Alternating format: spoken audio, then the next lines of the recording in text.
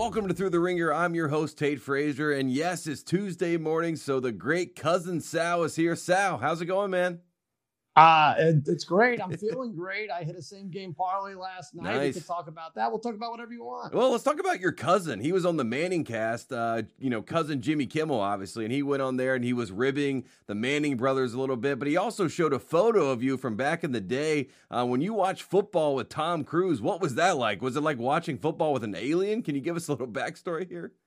It really was. It was the end of the day, and he kind of just showed up. I guess Jimmy gave him like a vague, come by anytime thing. Here's my address, and he came by like at 4:30 on the West Coast, which is when all the the earlier games are ending, all the games before the night game. And so we were on our way out, and we were about to tell Tom to turn around, but he had a coconut cake and his mother with him. So we're like, all right, come on in if you have a coconut cake with your mother, and it was great. It was a terrific experience. Yeah, I love those stories, and I love when Tom Cruise takes you up on an offer like that. So we love the hospitality from cousin Jimmy right there. Also, he asked the Manning brothers, right, which one loved each other the most. So that's always a good question for the brothers. I love that one. That was great. Yeah. Peyton accused Eli of loving him more, but it is a good question, Tate. Who loves who more out of you and your brother Gil? Oh, yeah. I think as the younger brother, you're supposed to say you love him more. I do love that he kind of took the brunt of my parents early on. You know what I mean? He kind of paved the path so I could do whatever I wanted to. So I see. Yeah, okay. I'll take that on the chin. I'll say I love him more. That'll make him happy if he's watching. Oh, right that's now. Sweet. Yeah. We're going to clip this off and send it to him. Well, actually, I don't know if he loves me that much. He might not. Yeah, he just got out. So he's a good guy. He might not be watching, though, because he doesn't love me that much. But we'll see about that. Let's talk about the game, though, Sal, because we had a good game and we had some controversy. Let's start with the Raiders defense, though, because they had one interception in 4 games that they played. And last night in Monday Night Football, they have 3 picks in this game against Jordan Love. What were your thoughts on the Raiders defense in this one, especially Max Crosby? He was excellent. It makes me a little bit sad because, I don't know why I would be sad. I don't root for them, but I'm like, they could be competitive. They lose stupid games. And when the defense steps up like this, you're right, 3 interceptions, 2 for Spillane. And, it just looked like they could be in this every week. They could do this. Peters played off the ball a little bit too much, a little too for my liking. But in the end, what they give up, 13 points. Amik Robertson with the big interception at the end. I like this team. I think they could be somewhat balanced, but we're going to talk about Josh McDaniels, who was almost a disastrous decision at the end of that game. Yeah, let's talk about it because it was a 4th and 1 decision. They try to draw the Packers offsides, right? Jimmy G gets in there, tries to do a hard count right before the 2-minute warning. Doesn't work, obviously, because the Packers were keen on the fact that they were trying to do that. Instead of sending out, Jimmy G and the rest of the offense and going for it, they say, you know what, we're going to kick a field goal, which gets us 6 points ahead just in time for Jordan Love to go down and drive and win the game. What were you thinking when you saw that decision from McDaniels? Well, and then they missed the field goal. And by the way, both kickers are brothers. That's not a joke. The Mannings weren't the only brothers. That's crazy in that game. But yeah, so maybe they were. Maybe the Raiders Carlson was nervous. I don't know what was happening there. But yeah, you don't. First of all, you at least try to draw them off sides, which he did. Except he did it with like 2:05 left and the clock running. Like at that point they're not going to snap it. Come back on the other side of the 2-minute warning and then try to draw them off. But ultimately, go for it. Put them away. I don't understand McDaniels. I don't understand a lot of these teams. Especially the Belichick tree. Belichick tree should be dug up. It's diseased. It's poison. Take it out. Make some toothpicks out of it. I don't know what you want to do with it. But McDaniels, another bad decision. It was really weird. And they got lucky in the end. Yeah, he's like the new version of Charlie Weiss from back in the day, right? He just keep finding these Belichick guys that don't figure it out. But Josh McDaniels, even after the game, looked like he was smiling because he was so shocked at the fact that they actually won. Jimmy G is a beautiful man but plays an ugly game of football, but he figured out how to win this game. So congratulations to the Raiders for that. Also, this was a big game for Devontae Adams, right? Only 4 catches for 45 yards, but he gets a little bit of redemption against his Packers team. How much do you think that factored into this game, if any at all? Well, I don't think it did because they really, what do you have, like 1 target through 2.5 quarters? They only started hitting him. I think he only had like 12 yards heading into halftime. And believe me, I had him on the same game parlay, adjusted yards over 40. All I needed was 40, and he got to 45 at the Raiders plus 7.5 and under 52. Nobody cares. But anyway, if I win the same game parlay, you can be damn sure I'm going to brag about it. So Adams did get to 45. Key catches in the 4th quarter that set up the winning touchdown. And so, yeah, it's got to feel good for him. I'm sure I don't know if you asked him, would you rather be on the Raiders or Packers at this point? I'm not sure what his answer would be, but it was good at least tonight, last night. Yeah, I think his answer would be neither, right, at this point. But at least he got a win, so congratulations to Devontae Adams. Jacoby Myers was the real star in this game with the touchdown, 7 receptions, was kind of the go-to guy for Jimmy G. Let's talk about the quarterback on the other side with the Packers. Jordan Love wins his first game. It felt like everyone was already celebrating and stomping on the grave of Aaron Rodgers and his time with the Packers. They found their new quarterback. They were in love with Love. Are they falling out of love right now? Because, the Packers do not look like a team that's really who you would want them to be at this point.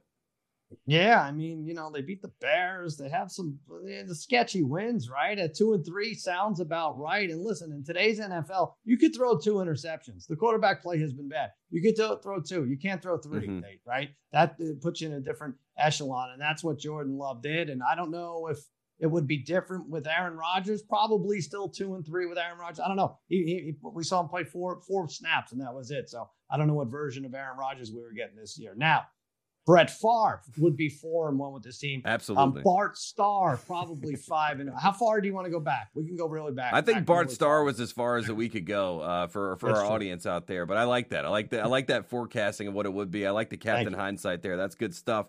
But yeah, in general, Jordan Love, I didn't think it was a bad decision on that throw. He was hoping for a pass interference there late in the game. So do you really begrudge him too much for going for it there? Is it really that bad of a decision? No, it was actually a great play, but I don't know what the histrionics were about afterwards. I mean, it wasn't even really close to pass interference. It was a great adjustment by Robertson, and he hauled it in. So, that's the risk you're going to take for going for it. Yeah, and when you have a receiver who's 6'4", and he's going up against a corner who's 5'9", a lot of times you say throw the ball up and let it play out. And if they do end up catching that ball, we're having a totally different conversation about the Raiders and the Packers in general. One last thing on this game and one last thing on the Raiders. One of my favorite terms in the Bill Simmons vernacular is frisky. He loves saying teams are frisky. Ooh. Do we officially put the Raiders in frisky territory? Are they a team you don't want to see right now? I was talking about it with him and others, and I just think a lot of these bottom dweller teams, and I think you have to include the Raiders in the bottom 7, but none of them are that bad that they're guaranteed to lay an egg every week. You know what I'm saying? Even the Bears, I don't know who you would count as the worst team. Panthers definitely have trouble scoring. We could get to it later, but yeah, they're frisky, the Raiders. We've seen them hang in the past with the Chiefs and the Chargers every year, and game like tonight, they show up for it. Yeah, another thing that I noticed tonight was the home field was not really a home field advantage for the Raiders. We've seen it at SoFi with the Chargers and the Rams, and now we have the Raiders having Packers fans kind of infiltrate their arena and go crazy. And the crowd, you can never even tell who's reacting based on the crowd reaction, who actually was the team that was, getting the better end of a certain play. What do we do with these home field disadvantages? How do we address this problem? It's very strange, right? Because the Raiders don't have a home field advantage, right? And then in Vegas, and then they come to LA, they play either the Chargers or the Rams, and it's all Raiders fans. You don't. They have to come here to get the advantage that they're seeking at home. And why is it like that? Why won't the black hole contingent travel to Vegas? It's a $49 Southwest flight, right? You stay at the Luxor. It's no big deal. There are millions of Raiders fans out there. It doesn't make any sense that there's mostly Packers fans on Monday Night Football rooting against the home team. Very strange. Yeah, very strange indeed. And also, I mean, you could say at the Excalibur, or maybe they just moved the team back to LA, right? I mean, that could be the answer for anyone. So we'll see what happens. Why are they afraid of Vegas? They pickpocket. I was in the black hole. They try to pickpocket me, and they're afraid to go to Vegas. Come on. Of all places? Yeah. Come on, Raiders fans. You can do better. You can do better. All right, now let's have some fun. Let's track to the future right now. Because we got some good bets and props and things to discuss. And let's start in the NFC North, which is a very interesting division. Going into this game, the Lions were the favorites here at minus 230. The Packers are probably going to move, based on what we saw in this game. But is it a foregone conclusion now that the Packers are going to end up winning the NFC North? What a world that we live in, Sal. Should we just go ahead and accept the fact that the Lions are the best team in the division? The Lions are going to win them. Yeah, I think so. Barring injury, like I saw minus 230 heading into this week, and I was like, wow, that's low. I know, there's a ton of games left, but they are very well balanced. They move the football. I mean, not a lot of teams can get up and down the field like the Lions do. And Jared Goff, I mean, you look at them, they have 4th in the league in points scored at 148, right? They have Laporta on offense, who's a breakout star. Gibbs was supposed to be a breakout star. He didn't even play. He hasn't even paid dividends yet. So who knows what's going to be. And then on defense, I feel like I'm seeing Hutchinson on every single play. He's getting in there. So, yeah, the Lions are a force to be reckoned with. The second-tier team, trending towards first tier, I would say, in the NFC, but certainly lead the way in the NFC North. Absolutely. And then you have a team, the Niners, who most considered the best team in the NFC. They were taking plays from the Lions, right? There was a little copycat going on, and Dan Campbell was flattered by that reality. So the Lions are looking good right now in the NFC North, so we'll keep an eye on that one. Now let's flip to the AFC, and let's just look at the conference overall, not just the division. The Kansas City Chiefs are the favorites at plus 250. Do you think it's a sure thing right now to go ahead and believe in the Kansas City Chiefs despite Travis Kelce, the injury kind of lingering? And Pat Mahomes has looked great, but he hasn't looked as great as he has in the past. But do we still believe the Chiefs are the best in the AFC? Well, I do for sure. And let's just keep them at the top no matter what happens for the next few weeks, honestly, because they are the team to beat. I don't even care if they're 9-7 heading into the last week, because that's where they are. You have to knock them off. And, I'm waiting for a team like the Ravens to join them, but they were just so bad against the Steelers. They blew such a winnable game. And as far as I'm concerned, it's the Chiefs at top. The Bills are number 2 and the Dolphins number 3, even though the odds might dictate that that's shifted or right on, until the Dolphins beat the Bills this year. I think it's Chiefs and Bills at the top, and I really don't want to hear otherwise. Are you going to say otherwise? Because I don't want to hear it. Well, yeah, I won't say otherwise. I was going to say otherwise, but I promise I won't say otherwise now, even though I do like the Ravens, and when they play in a game against the Steelers, I kind of wash it away as a rivalry game. You know what I mean? It doesn't count in my brain for whatever reason, so I'll leave that there. We talked about the best in the AFC and one of the best in the NFC. Now let's talk about the worst. We got the worst regular season record. The Panthers, my beloved Carolina Panthers, are the favorites right now at plus 280, and they look like they are the team to be the worst at the end of the day. But we got some other options. The Giants at plus 700. You got the Broncos at plus 900. Is there a team that you like and some value you like to have the worst regular season record? Our boss, Bill Simmons, was trying to sell me on the Patriots at 10-1. I know the game. He's trying to be like, just so that I say, oh, no, they're not the worst. Just so somebody could say they're not the worst. Right. We know they're the worst team, but we don't have to say it out loud. But really the odds are, I don't mind taking both the Panthers and the Cardinals. I'm not saying that anybody's tanking, but I've just seen the talent and I've seen what they're putting on the field. And these teams take forever to drive the ball down the field. And once you throw an interception, once they turn it over, which they seem to 2 or 3 times a game, they're out of it for another half hour, 40 minutes. So I don't mind taking plus 280 for the Panthers and plus 390 for the Cardinals. I'd be surprised if it weren't one of those two. I feel like the Bears have enough mojo to get 4 wins under their belt, which should be enough to stay out of the basement. Yeah, and congratulations to the Bears because, 2 weeks ago, everybody kind of had them dead to rights. They were talking about, they might end up having the first and the second pick with the Panthers, looking so bad after the DJ Moore trade. So, in general, shout out to the Bears for figuring something out. I don't know exactly what it was. Maybe it was getting Claypool out of that room, but that's a different conversation for a different day. Last track to the future I have for you, Sal. MVP. I find this fascinating. Obviously, Patrick Mahomes, the favorite at plus 350,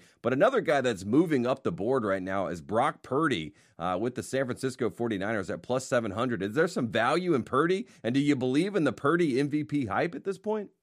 I think I love Purdy. I think he was great. Was he 12-1 as a starter? If you count that game that he lost in Philly in the playoffs as a start and a loss, I guess you have to. But he is right on the money. And you can't call him a system quarterback anymore because we've seen quarterbacks not work in that system. One of them is a backup for the Cowboys, maybe soon to be starting for the Cowboys. But the problem with liking Purdy is, and I think you liked McCaffrey a week ago, still a great pick, but they're going to split votes, right? You can't really say that one of them is the MVP out of the two. I feel the same about Tua. I feel like he's going to have great numbers, but, there's going to be a lot of big names that are contributing, right?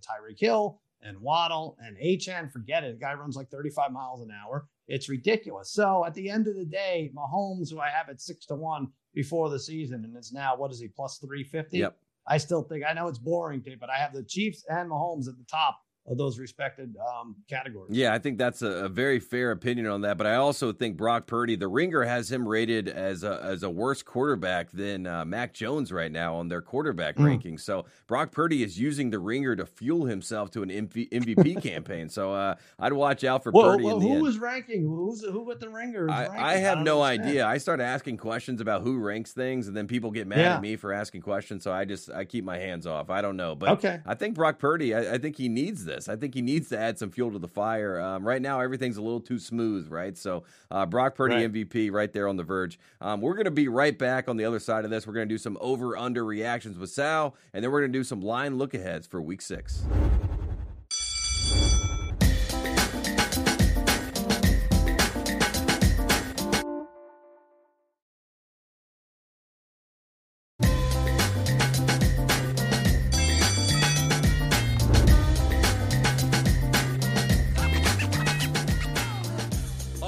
Welcome back to Thru the Ringer. I'm still here with Cousin Sal, and like I said last week, we're about to play one of my favorite games. In fact, Sal, I told you it is my favorite game. I hate this game. I never win at this game. You're getting mad. Keep it going. You're getting upset about this game, but we're gonna have fun. Over/under reactions, and let's start with the game that 27 million people watched on Sunday Night Football, and that was, of course, the 49ers taking on your Cowboys. We'll start with the good if you're a San Francisco fan. Here's my first statement for you, Sal. You tell me over or under reaction. The 49ers are going to win the Super Bowl. Oh, well, first of all, they said 27 million people watch. I watched with one hand over an eye, almost over two eyes. Does that count as a view? I don't know. I think so. I don't know how Nielsen does that, but maybe they dock another viewer out. I don't know. They're fudging their numbers if that's the case. I think this is an underreaction. I mean, can you say underreaction because they're going to win the Super Bowl? You can't get any better than that. I picked the 49ers to 4 weeks ago to beat the Chiefs in the Super Bowl. It's amazing with all the bad picks I've made so far that one is still holding strong, and they just are very solid. You know, we saw what happened Sunday night. Great, maybe the greatest offensive threat in the game. And I think I'm talking about Christian McCaffrey. I might be talking about Brock Purdy. Who knows? Here. Right. And defensively, Warner, Bosa, Greenlaw, Hargrave. It's just blue chipper after blue chipper. They play at a different level. Definitely tops of the NFC, maybe in all of football. Yeah, and then Aaron Banks, right? It was a scary injury. They thought that could be something that was more serious. It comes out on Monday. Kyle Shanahan says it actually wasn't serious. So more good news for the 49ers. Now on the flip side, we'll talk about the bad news, and I apologize because it's your Dallas Cowboys. Here's a statement for you, Sal. Dak Prescott is the problem in Dallas, and I think if you ask a lot of Cowboys fans right now, they would point the finger at Dak. How do you feel about that? Overreaction or underreaction?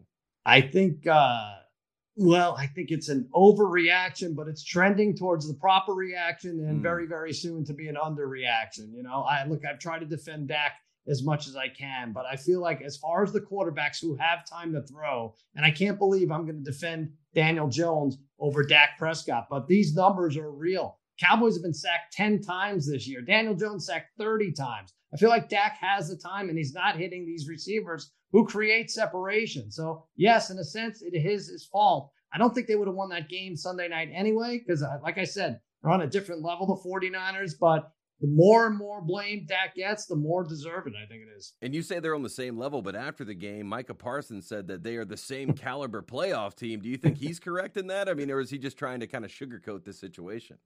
Oh, did Micah play in that game? I think he played. I don't know. Trent Williams made sure he didn't do too much. So was he one of the 27 million viewers? Because I feel like he didn't watch that game. No, it's okay to say that a team is better than you after week 5. We got a lot of adjusting to do. We have 3 months to do it, and maybe we could get to that level. And then so many injuries could happen between now and then. And I'm not going to hope for any, but this tends to level itself off. Yeah, I appreciate that response to the composure. Maybe the Cowboys fans could take a lesson from you right there, Sal. Let's keep it going here. Another statement for you. Nathaniel Hackett wasn't the problem in Denver. Is that an overreaction or an underreaction? Well, he wasn't the solution. Let's say that. But I think it is an underreaction. I mean, you look at it, and I had as much fun at his expense as anybody. Nate Hackett, private eye. It wasn't working with Russ Wilson. But one thing they didn't have was this horrendous defense. I think they were a top 7, top 8 defense last year, Denver. Now they're dead last. They allow 450 yards per game. I don't know if you want to blame Sean Payton for that, but you can't really blame Russell Wilson at this point. for being 32nd in the league defensively and not in any of these games, really. I mean, against the Jets at home, they can't win that. That's pathetic. So, and I'm glad he got the game ball. I don't know if you saw that. Robert Saleh presented him with the game ball after the win yesterday. You were crying, Tate. You could admit it. Yeah, I had a single tear. It was like no Sean Marino, right? It just streamed down my face. It was a great moment. And like you said, Nat Hackett, it felt like the whole team was playing for him. All the comments that Sean Payton made in the offseason kind of got thrown back into his face. And then I saw this morning in the Denver Post, Sean Payton said it's hard to get out of bed in the morning because he's kind of weathering these losses. So a lot of conversations about the Broncos right now and what that future looks like with that team. Russell Wilson with that late fumble. That was not something you usually see from a veteran quarterback. So we'll talk about the Broncos later when we do the line look aheads. But for right now, Nat Hackett, the big winner this weekend. Next up, Sal, Cincinnati, the Bengals will win the AFC North. Is that an overreaction or an underreaction? Oh, man. So when I was talking about this with Simmons Sunday night, I saw 5-1 to win the AFC North. I'm like, wow, get me that number. Bengals are back. Joe Burrow can plant his foot. He could throw. He found Jamar Chase, who claimed to be open. Yeah. He was open. After all this, he was open. But now I look at the schedule and I'm like, you know what?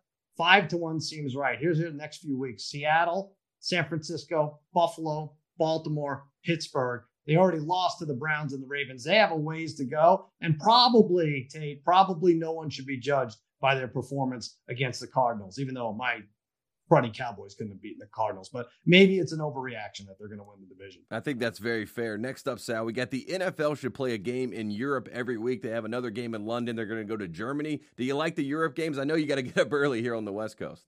Yeah, I think they should play a game in London or Europe every week, but I don't think it should be televised because I'm exhausted. I keep waking up and watching this, and it's disgusting. I have to have money on it. I have to have fantasy players out there.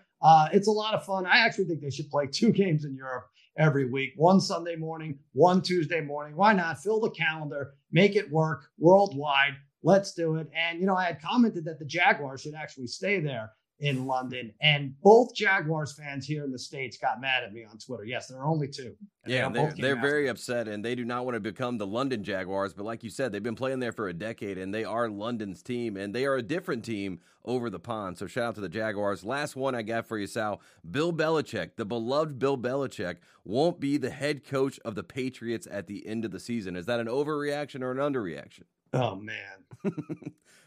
I think it's an overreaction. Me too. And believe me, I like having fun with it and saying that he's going to be gone. And by the way, if they string together a few more 30-point losses, he's going to take off on his own. I don't think there's any situation where he's fired. They'll always make it like he stepped away. But I still think he makes it to the finish line this season. He's going to compete for that record, try to beat Shula, although it's now going to take years. And I don't know that he can do it with this team. But yeah, it's an absolute mess. But I feel like he can make it through the rest of the fall. Yeah, and he had some issues with Shula back in the day, so he's probably going to hold out to break that record, like you said. So that's something to keep an eye on. All right, now it's time to hop and talk to our guy, the captain of the Riverboat Casino, because we're going to do some prop culture here, Sal. And the question this week is simple. Which Jones would you trust more to QB your team? I got the odds right here. We got Mac Jones 3-1. He's the favorite, which is shocking, but he is actually a professional quarterback. We got Daniel Jones, also a professional quarterback, 5-1. Jerry Jones, the owner of the Cowboys, 10-1. Indiana Jones, of course, Harrison Ford, 45-1. And then the field is even odds. Who are you taking to and trusting to quarterback your team? Oh, man, this is tough. I'd like to pass on Mac and Daniel just to see if there are other options on there. Jerry Jones, I like it when he's in the press box, in the luxury box, whatever it is. He used to come on probably when you were very young, Tate. He'd be on the field, right? Yeah, and that was terrifying for a Cowboys fan. They'd cut away to him. We'd be losing in spectacular fashion. I don't want him on the field, let alone playing quarterback. Indiana's great because he could use his whip to ward off the defenders, right? So that wouldn't be bad, although they could throw snakes at him and then he's freaked out, right? Leslie Jones is a good choice in the field. I mean, very, very funny, but terrifying. Maybe more of a edge rusher than a quarterback. But ultimately, I'm going to go with James Earl Jones. If he could do it as Darth Vader himself, you see any pressures coming on, you take your offhand, put your hands out and your fingers like that, and he chokes him. That's what Darth Vader would do, right, Tate? He would choke his opponent, the enemy, who he deemed the enemy, and that was that. I really think that would slow down on blitzing Yeah, in and the NFL. he'd have great presence in the huddle as well. I think everyone would be captivated by his voice. It'd be very soothing. Everybody would be into it. I think he'd have great pocket presence. So I think that's a great pick. I don't want to be an NBA hole, as you like to call our boss Bill Simmons here, but I think I'm going to go with Kai Jones of the Charlotte Hornets. He's got the most confidence I've seen of anyone. So put him in the pocket and let's see what happens. Wait, what did he do today? He demanded a trade or He something? demanded a trade from the Charlotte Hornets. He's been tweeting that he's the GOAT. He's been tweeting that he would beat Michael Jordan one-on-one. So I like the confidence. So I know he doesn't play the same sport, but he's 6'11", Sal. Nobody's going to be able to. He's like Brock Osweiler, right? You just use your height for good, and maybe he makes some big throws. So there you go. The Riverboat captain says that those are good picks for us. James Earl Jones for Sal. I'll take Kai Jones, and nobody's taking Mac Jones. So that's probably the big news there, even though he is the favorite. All right, let's have some fun. Let's look ahead to Week 6, and we're going to start with the Denver Broncos going to Kansas City to take on the Chiefs. A little bit of a scary incident with Travis Kelce. He came back in the second half and did not practice today, but we'll see what his health looks like. Regardless of all that, the Chiefs are favored by 10.5 points in this game. Who do you like here, Sal? Yeah, when I guess this line Sunday night, I thought it'd be 14.5 for sure. Right. I mean, I guess Kelce is the big question mark. Right? He could be worth 1.5 to this number, and he's banged up. He came back, like you said, obviously in the game on Sunday, but you might want to rest him on a game that you can obviously win without him and on 3 days rest. So that's why maybe the line is like that. But on the other hand, look at this. Denver couldn't hold off the Jets. They couldn't hold off the Bears. 2 weeks before that, they gave up 70 to the Dolphins. If everything's clicking for Kansas City, they should score around 50. All right. So if that's the case, that's way too low. I'm leaning KC. Yeah, I like KC here as well. But is there any hope that maybe Denver gets things on the rails here with, Sean Payton, Russell Wilson? They kind of had that little scuffle there at the end of the game after the fumble. Is there any hope that maybe beating the Super Bowl champs could get things back on the right track? Yeah, I think so. The Super Bowl champ, you're not talking about like a Russell Wilson Super Bowl champ, the Chiefs, right? Yeah, I'm talking about the Chiefs. Yeah, maybe they can have some hope. I'm trying to be, nice to the Broncos there, but it doesn't look good so far. Next game we got, Sal. We got the Ravens going to London to take on the Tennessee Titans. The Titans are undefeated at home. They are technically the home team this week in London. They are getting 3.5 points here. Do you like the Titans in London? It's very difficult figuring out these London games with all the travel and who the intangibles affect, just like it is difficult figuring out the Thursday games. I think the NFL is just trying to make you it difficult to figure out every single game on the slate. That is the goal right there. But I like the Titans in this spot. I'd like them a little better if Baltimore had prevailed last week. You might catch them sleeping, but an ugly loss to Pittsburgh. But I think 3.5 is too rich. That's my early lean. Titans technically at home in London. Yeah, and like you said, the Titans can keep up their home streak even though it is in London, so we'll see what happens there. Next game, we got the Seattle Seahawks traveling to Cincinnati. Cincinnati is favored in this game by 2.5 points. They looked great last week. A lot of optimism around Joe Burrow and Jamar Chase. Do you like the Bengals to cover at home? Man, this is tough. I think this is 4 weeks in a row, Tate. They've offered us the Bengals giving either 2.5 or 3 points. And they're like, screw it. You lose your own money. You figure it out. And I'm sure I will lose. So Seattle was off last week. This is a nice spot for them coming in on the road. I think they play tough football. If an early lean would be Seattle, especially if I can get this to 3. Yeah, next game we got the Philadelphia Eagles going to New York to take on the Jets. The Jets have seemingly found some new life. Zach Wilson looked better in the second half and has just looked better in general. The defense looks great. They got a running game. Do you think that the Eagles, the undefeated Eagles, will struggle going up to New York and MetLife going against this Jets team?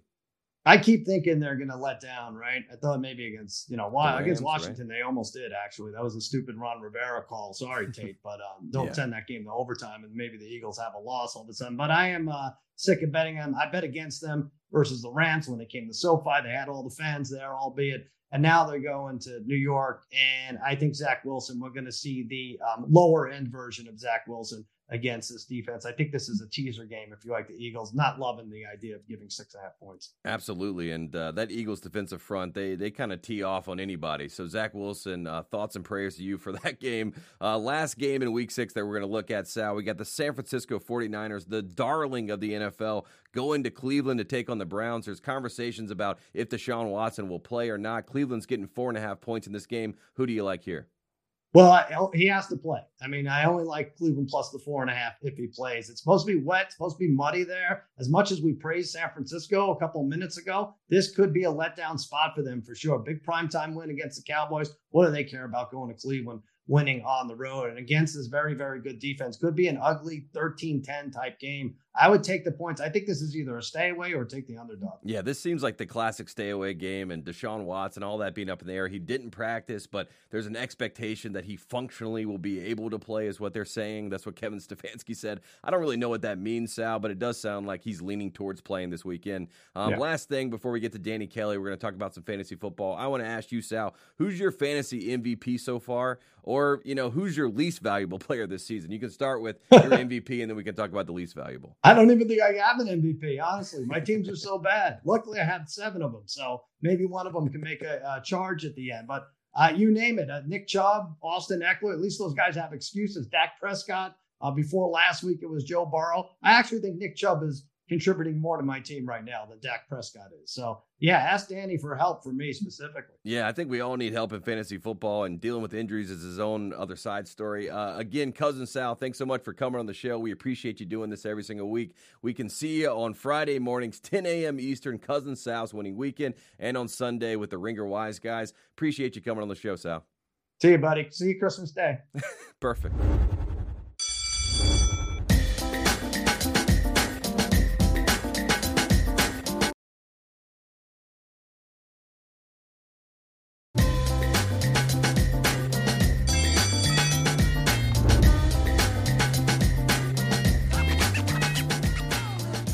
Welcome back to Through the Ringer, and joining us now from the Ringer Fantasy Football Show. You know him, you love him. He's Danny Kelly. Danny, how's it going, man?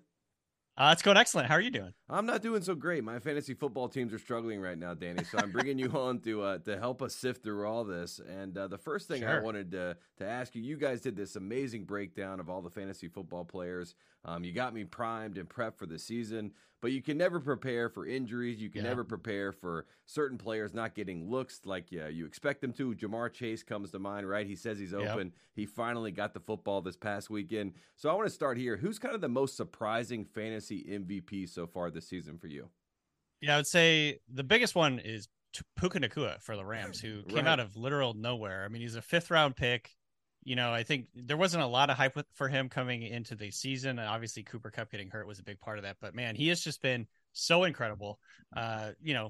Outplayed anyone's expectations, probably even the Rams' expectations. So he's been a crucial fill-in for people that lost Kupp or people that were just lucky enough to pick him up after week 1. Yeah, and Puka Nacua has been talked about ad nauseum on this show. We're a Puka, presented TV show. Puka Hive. Yeah, we love it. And he got a touchdown this weekend with Cooper Kupp coming back. Rams didn't play so great, but Puka Nacua still put up numbers. So he's definitely been a surprise, to say the least. Let's talk about the disappointing players so far this season. Who is probably the biggest disappointment so far in fantasy football? I mean, you mentioned him, Jamar Chase. I think it's a factor from Joe Burrow being hurt, basically. Mm-hmm. Like, he missed most of training camp. He re-injured his calf, and he's just not been able to move around. Obviously, we saw him this last week finally come alive, thank God. And maybe that's going to, continue on. But I think, the Bengals offense in general has just been really disappointing. The other guy I would mention here is Ramondre Stevenson, who I thought was going to be like a top 10, top 5, potentially running back this year. And he's just been really bad. The Patriots offense has been terrible. And he's honestly, Ramondre Stevenson just hasn't looked like himself. So I don't know what's going on there, but he's been really disappointing for me personally. Yeah, and I think for our boss personally, he's probably very upset about Stevenson's he's production. Probably more. But that's a whole different conversation. And shout out to producer Kyle as well. All the Patriots fans out there, our thoughts and prayers are with them as they try to figure out what it feels like to lose, like the rest of the NFL has been doing for quite some time. Talking about disappointments, how disappointing is it to deal with injuries as a fantasy owner? And someone that has Austin Eckler, took him with the 3rd pick in my fantasy draft. There's been the optimism that he will play, and then all of a sudden he gets scratched before the game. They had a bye week this past week, but with players like him and even Nick Chubb, who gets injured early, Aaron Rodgers, who gets injured early, how do you kind of accept that reality and move on and push on without getting mad at the world like I am right now? I mean, adopt nihilism, maybe. I think it's like probably the easiest way to do it.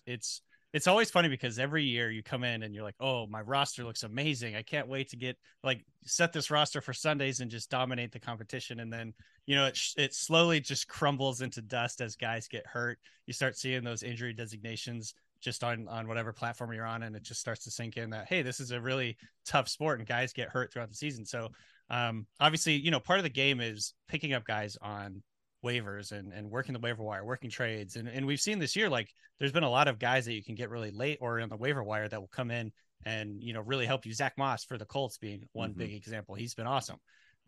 So that's part of the game, but it is, depressing every year when guys start getting hurt. And, we saw a lot of it this last week. Justin Jefferson might be out for a while. There's a couple other guys that are potentially hurt and injured for a while. Devon Achane, who's been a revelation. Now comes out that he's got a knee injury. So that's really depressing, but yeah, it's just part of the game. You just got to accept it and move on. Yeah, injuries are a part of the game, but in fantasy football, we seem to talk about them a whole lot more. How do you, as someone that is obviously talking about it on the Ringer Fantasy Football Show and trying to keep up with it, how do you keep up with all the injuries and the updates? and do you now feel like you're almost a doctor at this point because you can hear an injury and know that they're out 4 to 6 weeks or 2 weeks or whatever it may be? It's funny too, because there's, doctors on Twitter, like guys with legitimate medical backgrounds who are describing these injuries. And I'm starting to pick up on some of the terms like injury mechanism. Like how is the way that his knee bent? What kind of injury is that usually going to mean? And you start to sort of memorize the potential time that these guys are going to be out and all that stuff. So yeah, you become like a doctor by osmosis a little bit. Obviously you're picking up things here and there. Even though I have absolutely no medical background. So it is something that you kind of just over the years, you start to kind of pick up like, oh, this guy's probably going to miss a couple of weeks because he has a sprained MCL or whatever. And so, yeah, it's again, it's all part of the game. It's a bummer, but it is part of like, finding guys on the waiver wire and all that stuff. Yeah, I feel like the more you keep doing the show, Danny, you might have to put a doctor in front of your name, Dr. Danny Kelly, and then you can break down all these fantasy football injuries for us. That would be great. Let's talk trends, because this is always a conversation when it comes to fantasy football. What is hot right now? What are people leaning into? What's kind of the number one trend in fantasy football right now? What's everybody talking about? Well, there's a couple that come to mind, especially for this year. Zero RB is a thing that people talk about, and that's basically where you load up on every position except for a running back early in your draft, because you recognize the fact that there is a lot of injury attrition at the running back spot. It's a very physical position. We've seen Chubb, Saquon, Eckler, a couple other guys have been very disappointing. Some of these highly drafted, highly ranked guys have been disappointing. And then on the other hand, you got guys like I mentioned, Devon Achane, Raheem Mostert. Those guys are 2 and 3 right now in the running back ranks. You got Kyron Williams from the Rams, who came out of absolutely nowhere.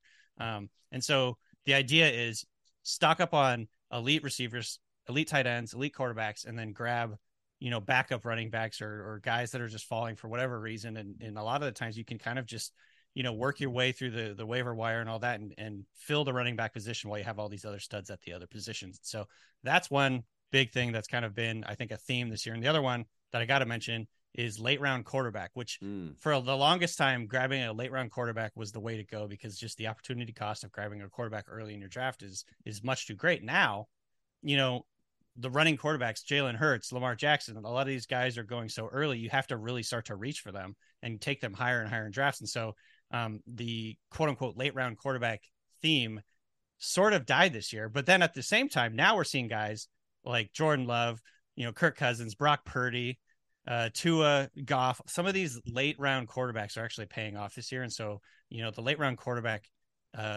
strategy is actually kind of coming back this year. Yeah, it was a myth, and now it's reality a little bit. I want to talk about Joe Burrow, because there was a lot of people that were upset, tiffed, because they may have taken him earlier than most people, suspected they would. Joe Burrow did not play great, but last week he showed, signs of the Joe Burrow that we all know. How do we kind of handicap him moving forward in fantasy football? Do we think Joe Burrow is back? I mean, I think so. The way that he played this last week against the Cardinals, he looked like himself, which is like the biggest thing. He was moving around. He even scrambled a couple of times early in the season. He just could not move. He just could not get, out of the pocket. He couldn't do anything. He couldn't even move in the pocket. He was basically, dropping back. He was almost all shotgun, and then he would immediately get rid of the football. He had the shortest time to throw of any quarterback in the NFL. So he's just dropping, or he's not even dropping back. He's just receiving the snap and getting rid of the football. And so it's very hard to play. Derek Carr of him, right? It looked like we were watching Derek Carr. Yeah, it's all dink and dunk. Like his, average depth of target for his passes was really low. It just wasn't Joe Burrow. Joe Burrow that we know is like a gunslinger. He's going to push it down the field. He's going to put a lot of loft under the football and let Jamar Chase or T. Higgins run under it and do their thing. We saw a little bit more of that this last game. And assuming he can stay healthy, I do think he's back. I think this is the version of Joe Burrow we expect. Absolutely. We're going to take a quick break, and when we come back, we're going to talk to Danny about his beloved Seattle Seahawks.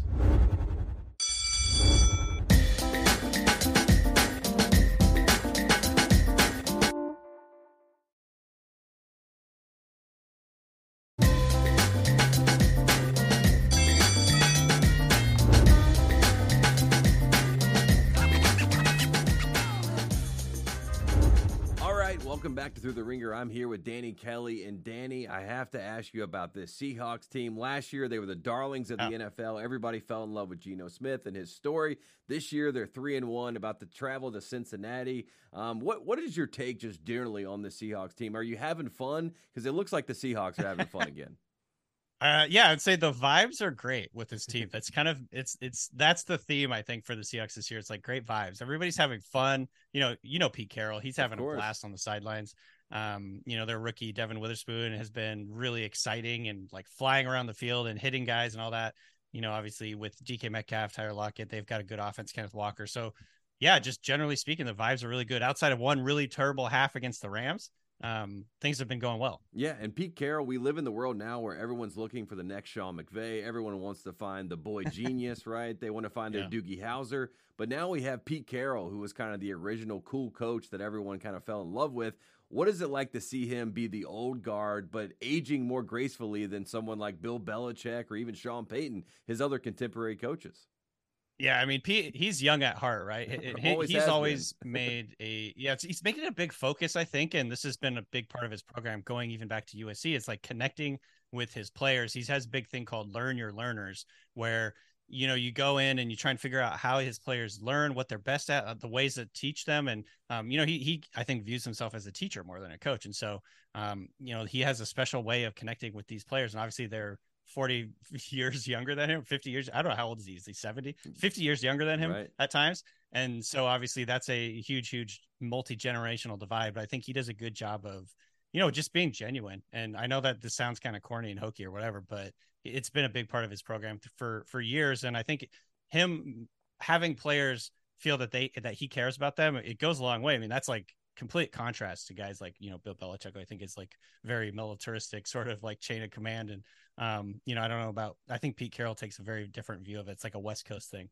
Yeah, and Pete Carroll's always been super cool, super chill. Everybody loves him, but he does have a get-back coach, which basically tries to keep him from running all over the field. Right. What's the timeline for Pete Carroll? You know what I mean? A lot of people have tried to, a couple years ago were saying, what do the Seahawks do? What does the future look like? It looked a little bit more murky, but now it just feels like Pete almost kind of it's like a second wind almost. Yeah, it's like a new life cycle, a new life cycle of the team. I think, NFL franchises and teams go through these life cycles where, obviously the Russell Wilson era was awesome and it was great and it brought the Seahawks a lot of success, but that sort of era ended. And, Russell Wilson tried to get Pete Carroll fired, essentially. This is according to the reports. And, Pete Carroll and John Schneider won that power struggle or whatever. And now, like I said, the vibes are great. They found Geno Smith and he is, showing that he's good enough to kind of lead this team to the playoffs. And I think, they've got a lot of young, exciting players. They've got this new energy and I think they're very much trying to differentiate themselves from the Legion of Boom teams. You know what I mean? Like those teams it's almost all those players are gone. Like Bobby Wagner is the only guy left from those years. And so, it's this new era in Seattle. It's kind of a whole new team other than Pete Carroll. So it's really exciting to watch. Yeah, and Bobby Wagner's playing like he found a second win. I mean, I went to the Panthers game up in Seattle. He had 18 tackles and 2 sacks. Yeah. So, I mean, he was playing like a madman. Shout out to Bobby Wagner. You mentioned Russell Wilson. I have to get a temperature check because I know that Seahawks fans, they were very happy to see him leave Seattle despite being a Super Bowl winning quarterback. Are you guys all just kind of laughing to yourselves? Like what are Seattle Seahawks people doing as they watch the Broncos kind of flounder? I think last year Seahawks fans were rooting against him, and that was in large part because the Broncos gave the Seahawks their first round pick. And so the worse the Broncos did, the better the Seahawks were going to do in the draft. This year, that's kind of over. And so I think people are more open to, hoping that Wilson will have more success. And I think he's been a lot better, honestly, than he was last year. Last year was just an abject disaster from basically every angle. And, obviously the Broncos aren't good this year with Sean Payton, but the offense has been quite a bit better than it has been. And, last year, certainly. And so I think, he's been not nearly the same Russell Wilson that we saw in his prime, but I think there's still definitely elements there that, if you look at his raw statistics, he's like actually playing really well. He's on track to have an incredible statistical season. But sometimes, the stats don't always match the eye test. And I think, the Broncos are sort of in the middle now. Like their defense is really, really bad. And I think the defense honestly has been the reason that they're playing so poorly, not Russell Wilson. So, I'm happy to see him succeed. Yeah. And you wrote a great piece about Russell Wilson that I enjoyed it. And the headline was Russell Wilson is almost his same old self, which, it just feels different now. It's kind of like the whole idea behind it. Why does it feel different? Does it feel like we maybe, we went behind and saw the wizard wasn't a wizard, right? Once we went behind, you know what I mean? Is that like what that. it is? Yeah, I like that analogy. I think, and honestly, it's because the magic isn't quite there that it used to be. And I think, when you change teams, and you don't take that like institutional memory, the history that comes along with being on that team, like Russell Wilson built up a lot of goodwill over the years because he made so many incredible, heroic, magical plays. And you don't really get to take that to your new team. And so I think obviously Broncos fans have a less patience with him than the Seahawks fans might. And the other thing is he's just getting older. He can't do the Houdini things out of the pocket that he used to do when he was younger. He would be able to escape 3 or 4 guys, keep a play alive for like 10 seconds and then find a guy in the end zone. He just cannot do that anymore. So that's really the big difference of Russell Wilson in his prime and Russell Wilson now. I think Russell Wilson now is still a guy who can pass deep. He can still make plays a little bit out of structure, but he does not have, the Houdini magic that he did earlier in his career. And that's just because he's not as fast as he used to be. He's just not as spry. And that happens when you get older. Yeah, and he had that Hail Mary play. I mean, that was still right. It was like shades of, like you said, the Russell Wilson Houdini that we've all known and watched for years on end, but it didn't lead to a win in the end. And I think that's kind of, been the difference. And then they don't have all these other plays to fall back on and say, okay, that's the Russell Wilson that we know. One last thing, Danny Kelly, I want to ask you about Devin Witherspoon. He's second right now in odds to win Defensive Rookie of the Year. Do we like that? Do we like Witherspoon to be the guy? Because he looks the part so far this season. I mean, he's been everything that I thought he would be, honestly. Like, he's been exactly as advertised. He flies around. He comes into the backfield and blows up plays. He's just, he seems to be one step ahead of the offense at all times. He kind of has this really innate ability to, sneak through the offensive line and tackle a guy in the backfield or, beat a guy in a route to his spot. And that's really showed up so far. And he's also just bringing sort of, again, the swagger that the Seahawks defense has really missed over the last few years is they just don't have an intimidating player. They don't have a guy that's going to get the whole team going, get everybody amped up. That's like the story of the Legion of Boom was they had a bunch of those guys and they just haven't had anyone since. And I think Witherspoon is sort of being that new guy for them. He's the guy that everybody's rallying around. He's playing really, really hard, hitting hard. And I think that's an ingredient the Seahawks have really missed, and that's a big reason they liked him so much. Yeah, and then they got Jake Bobo on the other side, right? And he's more Bobo. Everybody loves him. So there you go. Danny Kelly, appreciate you coming on the show. Where can we find all your amazing work here at The Ringer? Obviously, check out theringer.com. You can find me on the Ringer Fantasy Football Show 4 times a week. And yeah. There you have it. Thanks to Cousin Sal. Thanks to Danny Kelly for coming on the show tonight. Whole lot of fun as always. And again, we will be back on Friday with another edition of Through the Ringer, and we'll see you then.